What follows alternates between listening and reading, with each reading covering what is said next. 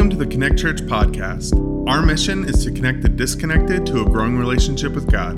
You can connect with God, and we can help.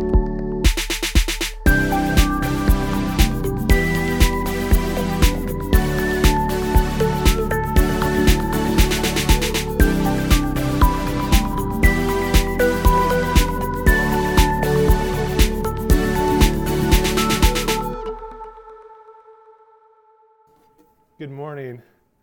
When I was younger, my favorite thing to do in our neighborhood was to play at our neighbor's sandbox. They had a sandbox that looked kind of like the one that's going to pop up on the screen. It was brown. It looked like fake brick. It's plastic, really. But that was the gathering spot for all of us neighbor kids. My sister and I, we hung out at the sandbox all summer. And it always had a lid on it, so the sand was always nice and cool when we got there in the morning. We would dig out the pails, the shovels, and we would spend the rest of the morning, sometimes into the afternoon, playing in the sandbox. Now, we all had our different style of doing things. I really liked to build like a little miniature sand city of some kind. My sister would be kind of interested in building a mountain with a cave for some magical dragon to live in. And then my friend would sometimes build like a monster truck racetrack. And anyway, the sandbox was the creativity, the dump essentially for our mind. We could put anything we wanted in there. Didn't really matter what. And there was enough space for all of us. But sometimes I was like, man, what if I had the whole sandbox to myself? Think of how cool my sand city would be. Like all the uniform buildings, I would use a shovel to pave out some roads or something like that. And like, man, sometimes I just want my own space. I don't like all these other people getting in my way, or I think I know how the right way to use the sandbox is. You see, sometimes I would think that, but then when our friends' parents would come by, our parents, they'd look at all our sandbox things, and they would say a very parent thing of like, every one of them is really special. Look at how cool you all are, so creative. And those are all good and true. We all had different minds for that. But you see, sometimes I didn't want to compromise. Sometimes I would tell my sister or my friend, like, no, can I have your space in the sandbox? I want to keep building my thing, doing my thing. I didn't really want any differences. And I also thought maybe my way was the right way. But you see, we find out that sometimes in life, we don't always get the call on what is the right thing. Sometimes there are a lot of different options of what we can do with the space that we have, the freedom that we have. And our journey in the book of Romans has taken us to one of those places where Paul is realizing that there's a problem in the sandbox of the church, and that there are a lot of different ways that we get to be as Christians because we are free in Christ. We have a lot of different backgrounds. We have a lot of different life experiences that has given us different ways of doing life. And sometimes, though, those differences create conflict. And that is where the trouble arises. And so Paul has to address it. And so if you want to open up to Romans 14, we're going to be hanging out there this morning, where Paul talks about the differences that are creating issues between the Gentiles, the Jews, and the Roman church. It's going to be between things that maybe as silly as food, all the way to what Sabbath day is best. All these things as Christians we have coming in with different experiences, and they've got to be worked out. And so as we take a look at Romans 14, we're going to be looking at how we do life together, how we use our freedom in Christ together, how we bond in unity together. And it's important. But ultimately, Romans 14, even though it's about our life together, it all comes down to the good news, which is what we've been talking about for weeks, in that the good news is the best news we could ever have. The good news is what helps us live our life together well. It gives us hope when a lot of bad things are happening around us, whether that be in our country, in our families, in our own lives.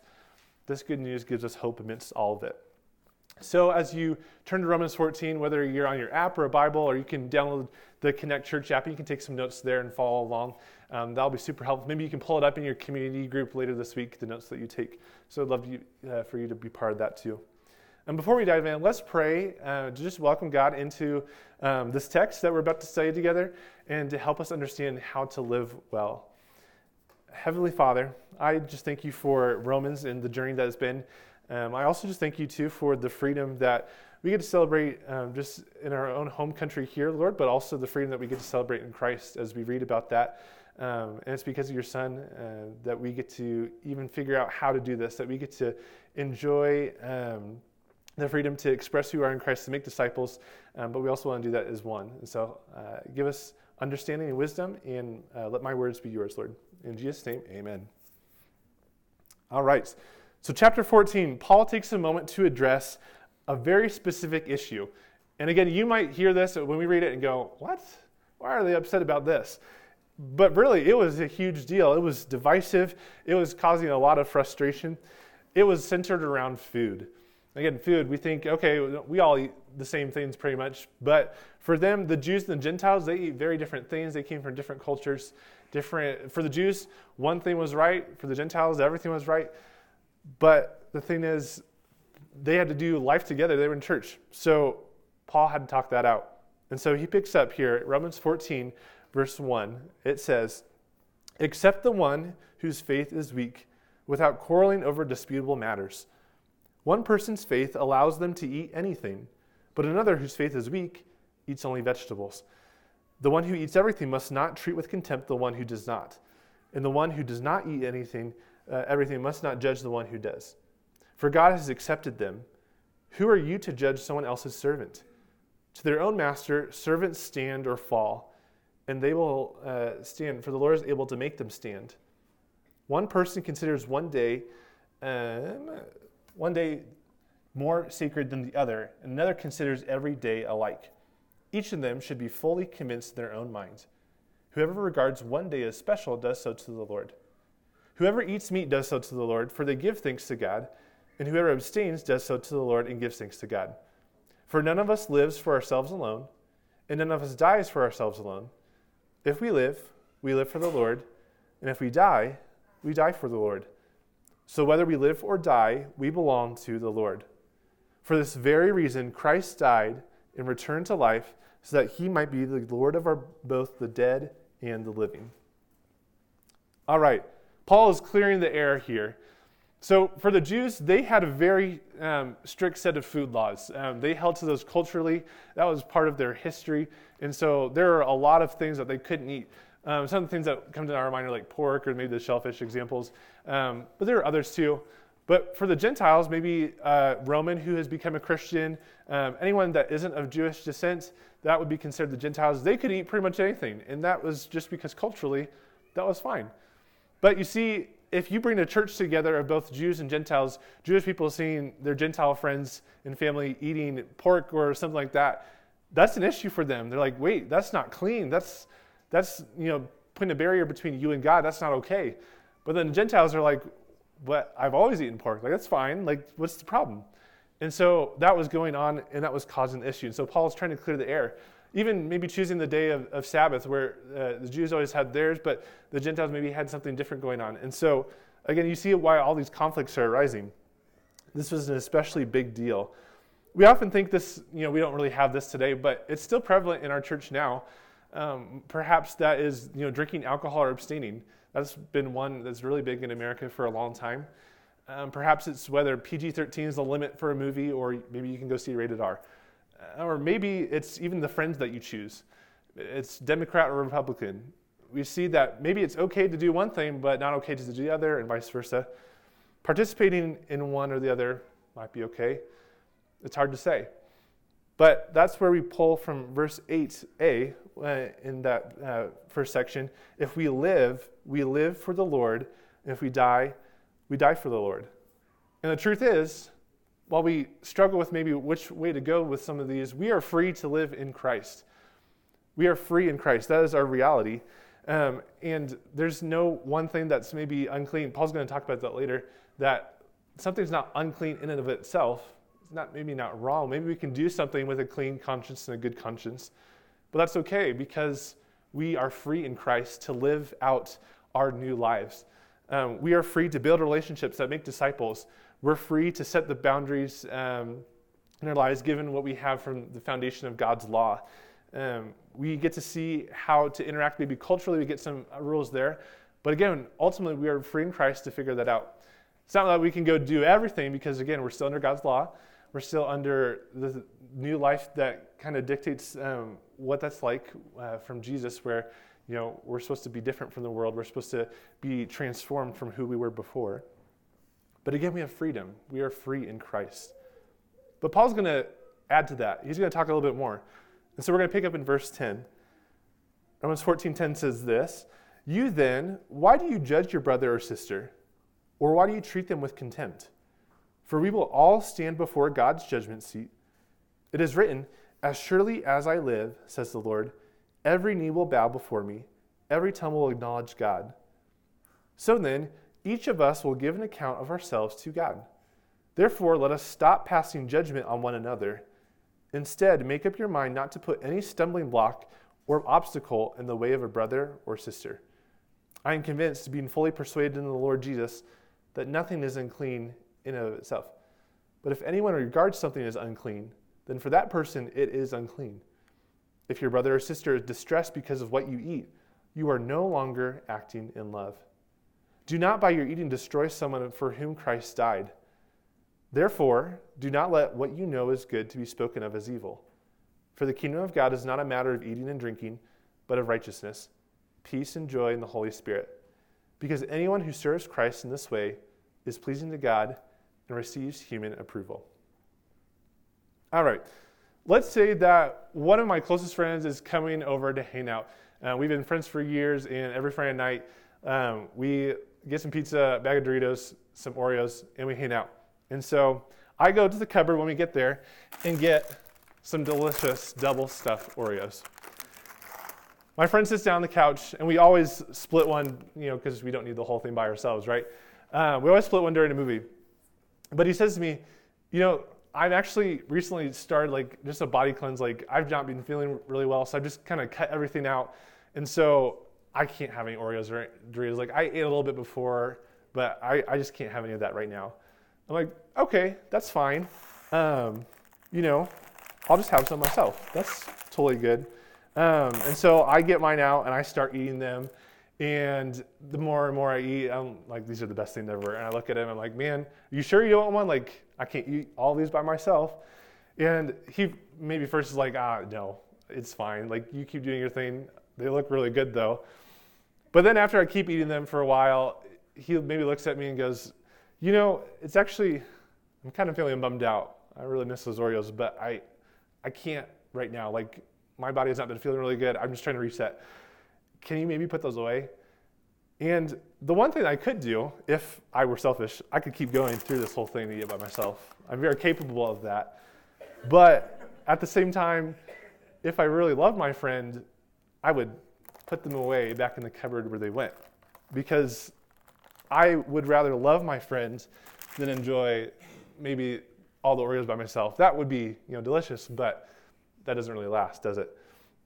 You see, there's nothing really wrong with me eating them. In fact, I could have eaten probably all of them. But again, there's something that comes up when my friend says, actually, that's hurting me. That's maybe distracting. It's frustrating. Can you put that away? That seems like a silly example, I know. But it also strikes me that sometimes we do this a lot in our own lives with not trivial things like Oreos. Perhaps one of the members of your community group, you've known them for a long time, and you've gotten to talk about your story. You've been vulnerable with each other. And so you're hosting a party at your house and having people from your community groups and neighbors over. And this one friend who's coming over who shared their story with you.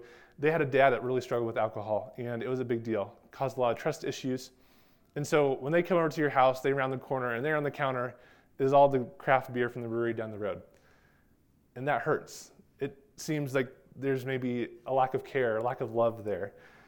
And you see, alcohol is an easy one to pick out. I know it's a very culturally aware one that we have, but it's also true in our friendships, the friends that we choose. Sometimes that's a stumbling block for people around us. Sometimes it's the politics that we put out, and sometimes that distracts people and hurts them. And sometimes it's maybe just the activities we do on the weekend. Again, none of these things are wrong, and we're individuals. We're free to express ourselves. We're free to participate in these things. And we might even be able to participate in all these things without compromising our conscience and who we are and we are in Christ. That might be all fine and good. But what Paul is saying is that that's true, but what matters most is being united with our brothers and sisters, loving one another well. And if we decide to put a stumbling block in front of people, that's not okay. That's not going to work. And so we're here to point people to Jesus, not prevent them from getting there. It's not that maybe our decisions would maybe cause someone to lose faith probably, but we don't want to cause resentment, do we? We don't want to hinder our witness. We don't want to hinder our ability to disciple well. Those things matter, and God takes those seriously. And so we should too. Paul continues in verse 19 with this. Let us therefore make every effort to do what leads to peace and to mutual edification. Do not destroy the work of God for the sake of food. All food is clean, but it is wrong for a person to eat anything that causes someone else to stumble. It is better not to eat meat or drink wine or to do anything else that will cause your brother or sister to fall. So whatever you believe about these things, keep between yourself and God. Blessed is the one who does not condemn himself by what he approves. But whoever has doubts is condemned if they eat, because their eating is not from faith, and everything that does not come from faith is sin. So we are guided to unity. That's what Paul is continuing to lead us down this path of unity. And he's been doing that throughout Romans, if you've been paying attention, but especially so here. Unity is a really big deal. But isn't that true about Jesus? Jesus isn't about dividing. He's about bringing together. Jesus is here to distract. He's actually here to point us to the Father. And he's not here to count all our wrongdoings. He's here to make us whole. And so if that's what Jesus is about, how true is it when Paul says that we need to make sure that we're making every effort to peace and mutual edification in verse 19. So for the Jews and Gentiles in Rome, if they're hearing this, if they're reading this, and the food is causing them to divide, man, they've got to get that figured out. That there needs to be grace extended, that there needs to be judgment eliminated, and that they can work together through this.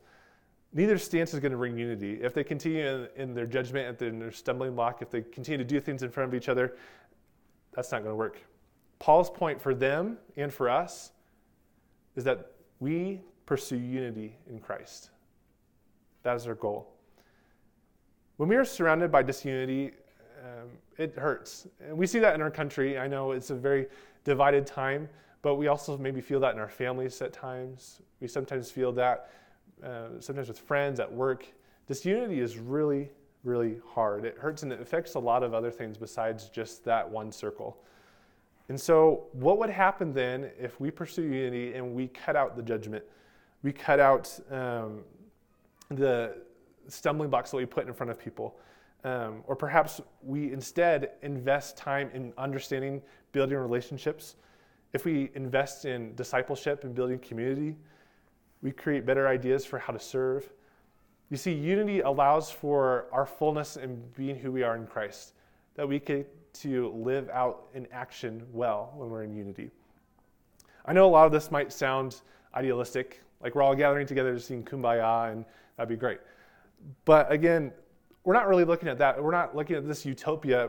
We know that this is a broken world that we live in.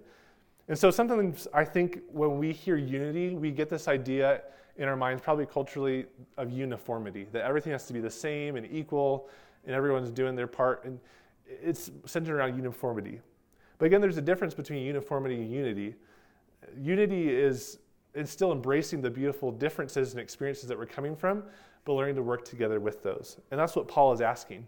He knows his audience in Rome is diverse. It's Jews and Gentiles, their socioeconomic differences, there's slaves, there's free, all kinds of things. He's not saying that they're going to be able to all become one, uniform, no, but he's asking them to become united and to set aside the things that are hindering them from coming together so they can do that. And so Paul is going to continue. He's going to read here in chapter 15. We're going to add this in here. 14, 15, they're really closely united. They go together really well. And so 15:1 is going to say this. We who are strong ought to bear with the failings of the weak and not to please ourselves. Each of us should please our neighbors for their good, to build them up. For even Christ did not please himself, but, as it is written, the insults of those who insult you have fallen on me. For everything that was written in the past was written to teach us, so that through the endurance taught in the Scriptures and the encouragement they provide, we might have hope. May the God who gives endurance and encouragement give you the same attitude of mind toward each other that Christ Jesus had, so that with one mind and one voice you may glorify the God and Father of our Lord Jesus Christ. With Jesus, the way we interact with others is flipped on its head. The strong interact with the weak, and instead of ourselves, we build up our neighbors. And Christ leads us in this example. When in chapter 15, verse 2, it says this, "For even Christ did not please himself." Christ did not come just so he could, win his own earthly kingdom. He didn't come to bask in his own glory. He didn't even come to knock out every one of his enemies that stood in his way. Jesus didn't do that. He even had the ultimate freedom. He was the Son of God. That's a lot of power. The ultimate freedom. He was in charge, and he could do whatever. But again, Christ did not come for himself. He brought hope instead. Therefore, we should walk in this. We share the mindset of Christ. If we claim to be of Jesus, then we share in his mindset. That means we also don't live for ourselves, but we live for others. And so that means using our freedom in Christ to serve others, to love others, to be united. And I know a lot of these things of we need to put our judgment aside. We need to watch what we say and do. And I know a lot of that feels like walking on eggshells sometimes, like, oh man, I got to watch every single thing we do. But that shouldn't be our mindset. Instead, we do it out of love because our relationships with other people and with Jesus are more important. That gets us places, and that gets people to Jesus. You see, Jesus displayed the greatest freedom ever. He could have done whatever he wanted, but he didn't. He sacrificed instead. And that should be our aim, to sacrifice. Yeah, sometimes it might not be fun to maybe give up some of the friends because they're a stumbling block, or maybe it's some of the words or language that you use, drinking or whatever it might be for the circle of friends that you have. Maybe it's that one person in your community group that's just really wrestling with that right now. But one of the most beautiful things you can do is sacrifice and say, you know what, right now I'm going to put that aside, those friends aside, the words I say aside, even though they're completely fine in Christ, and I can do those things. But because I love you, I think that's more important.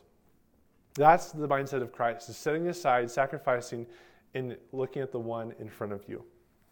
Paul wraps up in a final call here in verse 7 of chapter 15. He says this, "Accept one another then, just as Christ accepted you, in order to bring praise to God.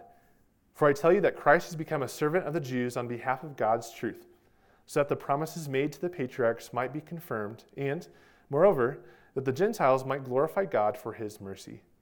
As it is written, therefore I will praise you among the Gentiles. I will sing the praises of your name. Again it says, rejoice, you Gentiles, with his people. And again, praise the Lord, all you Gentiles. Let all the peoples extol him. And again, Isaiah says, the root of Jesse will spring up, one who will rise to rule over the nations. In him the Gentiles will hope. May the God of hope fill you with all joy and peace as you trust in him, so that you may overflow with hope by the power of the Holy Spirit." You see, it's been declared throughout the Old Testament, before Christ even came, that the Gentiles, all peoples, would be included. And that's what this whole thing has been about. It's been addressing the Roman church. The Jews and Gentiles have been having their conflict. And Paul wants them to know, no, everyone has been welcomed in. Everyone has been promised to be in. So we need to figure out how to do this united thing. It's got to happen. But he gives us that hope in the last line. May the God of hope fill you with all joy and peace as you trust in him. That is how we come together, how we be united, is that we trust in God and we live in the peace and joy that he's given us. That's a really good glue to help us to stick together. Even when we have a lot of differences, even when we have a lot of opinions, that one thing might be right and wrong, all those things, that helps us stick together. Paul makes it very clear that it's worth doing. I want to bring us back to the sandbox for a second. There was one day when my sister, my neighbor friends, we had all gathered around. We had popped off the lid and gotten all the tools out. And I was in a mood. I said, I want the sandbox to myself today. Everyone, get out. This is mine. I'm going to make my sand city. It's going to be spectacular. Skyscrapers made out of sand, perfectly rectangular in every way. And I'm like, I want this to myself. And immediately I could say, see my friends and my sister were a little disappointed. But I said, no, really, I want to show you how it's done. I know the right way to play with the sand. I want to show you. And I immediately saw it. They're like, no, we don't really want to hang out then. We love playing in the sandbox together. Why can't we do that? I said, no, I just want to show you the right way to do it. Build a city like me. And so I started doing my thing. They all went to the playground next to the sandbox and were playing. And I was realizing this isn't this isn't so fun. And I essentially made a barrier to entry for the sandbox, which was for everyone. There was nothing wrong about playing with the sand, making a mountain in a cave or a monster truck racetrack. Like, nothing was wrong about that, but I thought I had the only way to do it. So I called my friends over and I said, listen, I want you guys back in the sandbox. Like, I'll just stick back to my corner again. You guys can have your corners, and maybe we can figure out a way to like bring all of it together and like connect it in some way. That's probably more fun. And even though I was reluctant to do that, I was the bigger kid, I was older, so I could have like just kept doing my thing. I had every right and ability to do that. But I realized, that would be keeping away other people from enjoying the sandbox too. So we came back together, and I had my little corner, and I built my little sand city that I was just so excited about. My sister, again, built her mountain. She put a little castle on top of it. And then my friend Will, he really enjoyed building like little racetracks, or sometimes he'd do like a construction site. And we'd figure out like a way to connect all of it with a story. So we would get maybe toy cars out or a toy dragon. We would play together. And it was so much more fun when we figured out a way to string all those together, when the sandbox got opened up to everyone. Because there wasn't a right way to do it, but I realized that it was better when we were united. Instead of creating rules of my own, but realizing that, we all have freedom to live and do what we want in the sandbox. And sometimes we forget that in Christ we have that freedom. Yes, we follow God's laws. We have that structure and order. And it's a great thing. And we also get to express who we are in Jesus, whether it be from our own story, from our backgrounds. But we want to figure out how to bring that together with other people. Maybe you have some relationships in your life that you realize have been a stumbling block to other people. Maybe they've been distracting or hurtful in some way. Maybe there have been friends in your community group or family that you put a stumbling block in front of them on purpose, perhaps as a power grab, or perhaps just to feel something good and be, some form of judgment. Sometimes we even, wrestle with judgment too. We place judgment on people that don't deserve it. Maybe you're confident in who you are with Christ too. Maybe you're sure where you are, you're comfortable in your own skin, and you are able to do things that are consciously good and standing with who you are in Christ. But you're looking at other people and you're saying, oh no, they see something that shouldn't be there, that isn't there, but it's confusing. I don't know where you are with all that, but maybe we've been there before, and we're free in Christ, but we want to figure out how to be united in Christ, because that's even better. And that leads us to this ultimate point here, that in Christ, there's no greater freedom than sacrificing for another. We can put aside things because Jesus did that. He didn't come for himself. He came to save us. And that is good news. Will you pray with me? God, I thank you for your word in Romans. Sometimes we as people, we get so worked up over different things. We forget maybe where we came from. We forget what Christ has done. And so I thank you that your word continues to point us back to that. It gives us structure and order and wisdom. And so I ask that you would give us wisdom in how to be united as people in Christ. That's the best way to stand strong. It's the best way to disciple. It's the best way that we can understand and worship you. And so help us to use our relationships wisely, use our actions wisely. The freedom that we have in Christ is a wonderful, wonderful thing. Help us use it in good ways with wisdom. I just thank you for your Son and the sacrifice that he made on the cross that gives us this freedom, and the desire that we get to be one and love other people too.